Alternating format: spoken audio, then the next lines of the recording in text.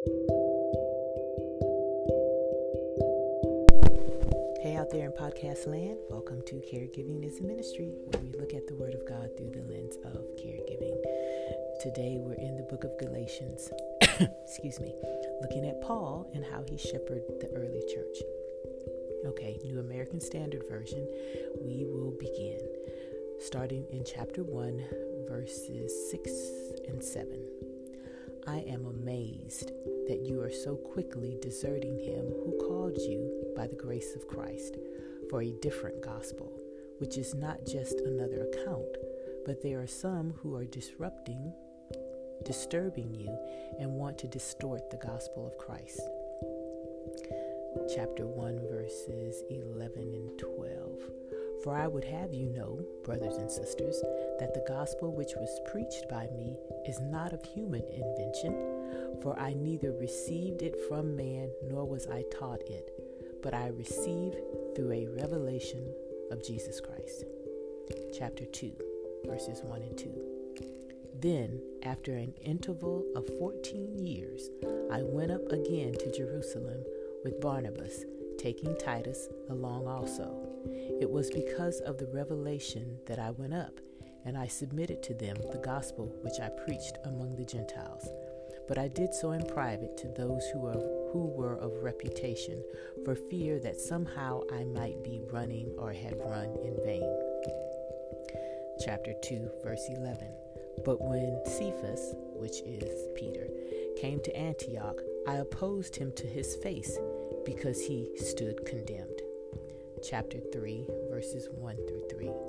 You foolish Galatians, who has bewitched you, before whose eyes Jesus Christ was publicly portrayed as crucified? This is the only thing I want to find out from you. Did you receive the Spirit by works of the law, or by hearing with faith? Are you so foolish? Having begun by the Spirit, are you now being perfected by faith, by flesh?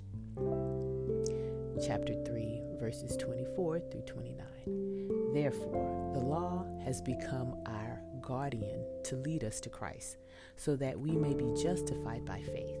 By now that faith has come, we are no longer under a guardian, for you are all sons and daughters of God through faith in Jesus Christ. For all of you who were baptized to Christ have clothed yourself with Christ. There is neither Jew nor Greek. There is neither slave nor free. There is neither male nor female. For you are all one in Christ Jesus. And if you belong to Christ, then you are Abraham's descendants, heirs according to the promise. Chapter 5, verse 13. For you were called to freedom, brothers and sisters. Only do not turn your freedom into an opportunity for the flesh, but serve one another through love. Hot dog, can you hear the passion in Paul's letter? Where the letter at Philippi is all rainbows and unicorns. This letter here to me is more fire and brimstone. Paul is a little bit upset, would you say? Personally, I think this was probably his first letter that he wrote because he's so brash. And I think after time and walking with the Lord, the Holy Spirit softened him. And so that's why the other letters, even though he's correcting them, we don't have him calling people foolish and all that other kind of stuff. But that's just my personal belief. Anyway, in looking at this letter, Paul doesn't adhere to any of the structure of his other letters.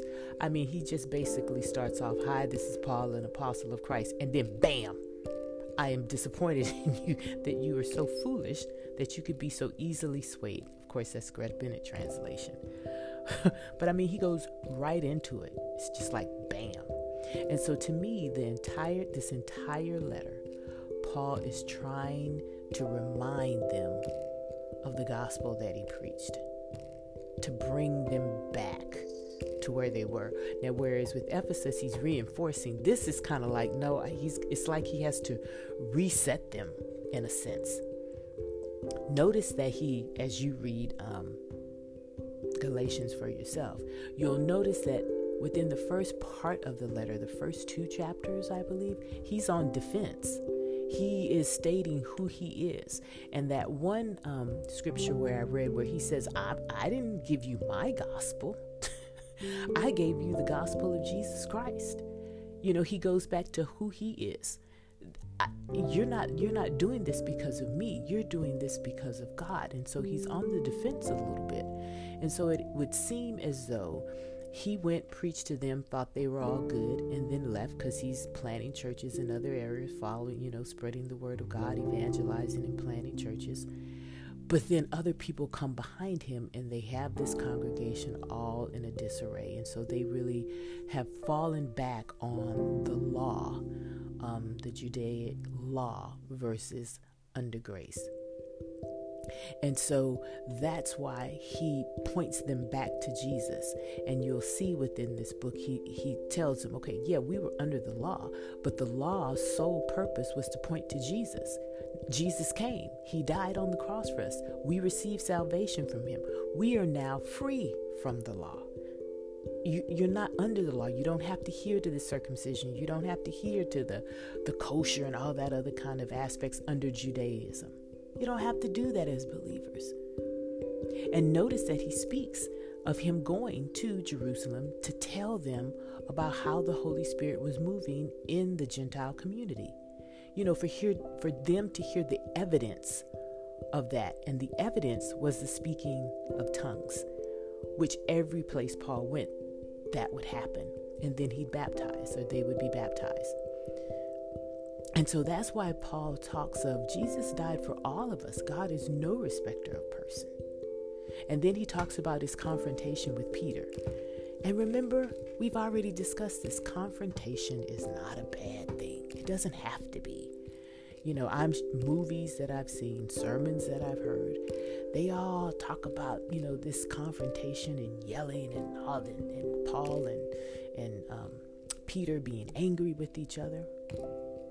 And I don't know, maybe that was the case, but we don't have any real evidence. But yeah, Paul says, I confronted him to his face because he was condemned. And it sounds harsh, but I think both Paul and Peter are kind of the same people in the sense.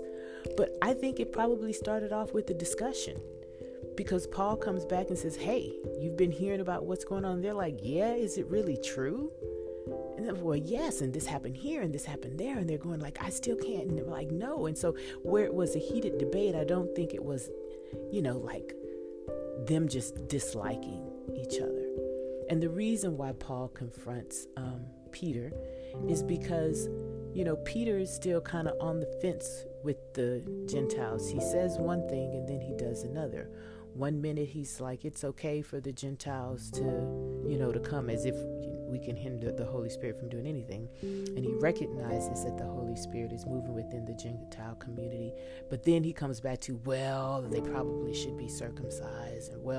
And so it's this waffling back and forth of what is being a Christian, mean? Does it mean a severing from Judaism? Because at this point in time, they were unsure. They were still speaking and preaching to the Jewish community because they understood Jesus was the Jewish Messiah, and that's who they were speaking about.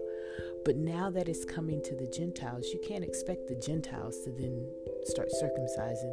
And so that whole dynamic of how we now as Christians practice Christianity, that is what's being formed here.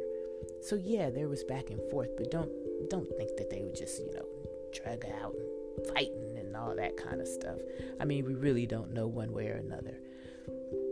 But Paul continues to preach to them about what he says they should already know, right? Going back to them of, okay, remember I told you this. Remember you're no longer under the law, for you're under the grace. You're under grace. But it is a different tone than the other letters that we've also looked at. So Paul was quite heated here. And maybe because of the passion that he has for spreading the gospel. Paul is an angry, disappointed dad. And angry, I think, because Paul has a heart for God. He has the same zeal and passion that he had while he was persecuting the churches, 14, 15 years prior to this letter being read.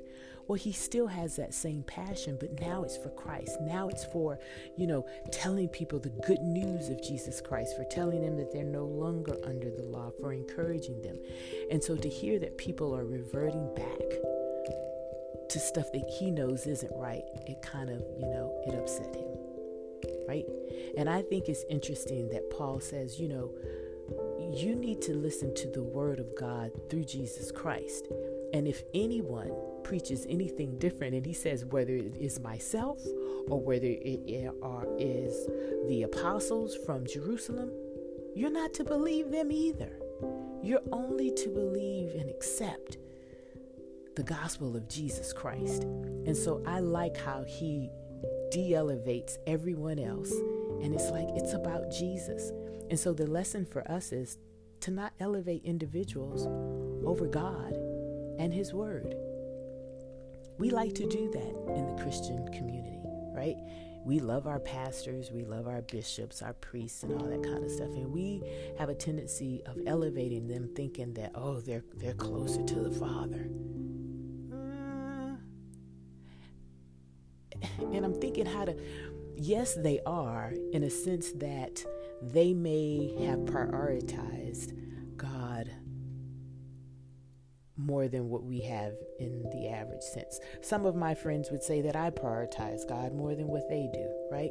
We're all on a journey, but God also calls us to certain vocations, certain task purposes that he has for us to do.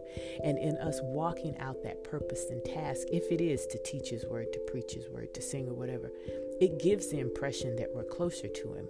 But the reality is we're really doing what he's called us to do. But we'll elevate people.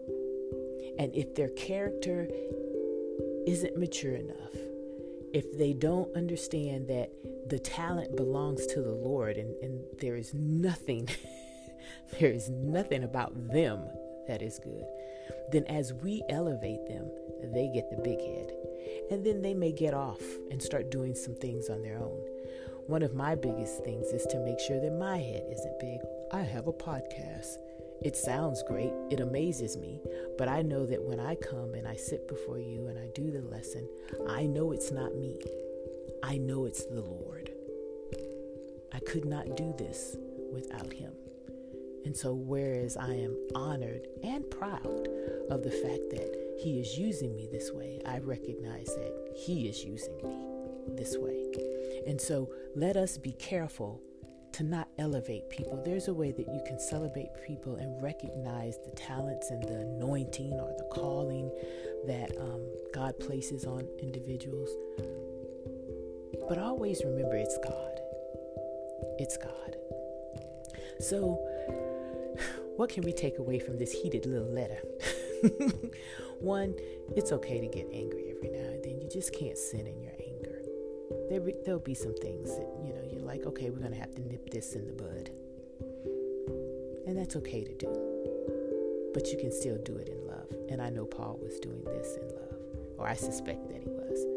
What I want us to do, though, is I'd like us to take inventory of what we hold to be true about God. Because remember, this letter, Paul is telling them again of the saving grace of Jesus Christ. That it's not the law, that we don't need to adhere to laws and circumcision and being kosher and all this other kind of stuff. We just need to believe in Jesus. And so, what do you hold true about God? Have you gone off on some kind of tangent thinking that you were doing what God has called you to do, but then you've kind of lost the gospel of Christ in the process? Let's take inventory today and see what we hold true about our God, and then look and make sure that we're walking in what we hold true about God, that our walk lines up with our talk. Let's pray. Jesus, we thank you for this hot little letter showing us that it does matter what we believe. It does matter how we act. and that we as believers, Lord, that we can keep each other accountable to who you are and to what you've called us to do collectively as well as individuals. Thank you for reminding us that we need to foster our relationship with you, to grow and to allow you to speak to our hearts, to dig into your word so that none of the false prophets and preachers that come our way will sway us and have us thinking anything other than what you have said. Help us to hold ourselves accountable to who we listen to and who we allow to pour into our lives. That if it's not based on you, if there's no love there, if they're not walking the walk and talking the talk, then maybe we shouldn't listen to him. Always extending grace to each other because we know that we're not perfect. But help us to know you in the pardoning of our sins, but to know you as a God who loves us, to know you as a God who delights in us, to know you as a God who has our name tattooed on your hand, and to know your word and to live your word and to walk in the fruit of the Spirit, which Paul identifies in this letter: love, joy, peace, patience, kindness, humility, gentleness, faithfulness, and self-control. Help us to be known as people after your own heart. Bless the caregivers today. Help them to prioritize you in this busy caregiving season, to know that once they prioritize you, you will prioritize and take care of everything else. We love you, Lord, and we thank you. In the name of Jesus, we pray. Amen. Alrighty, don't forget to take inventory and go and minister the act of caregiving in the name of Jesus.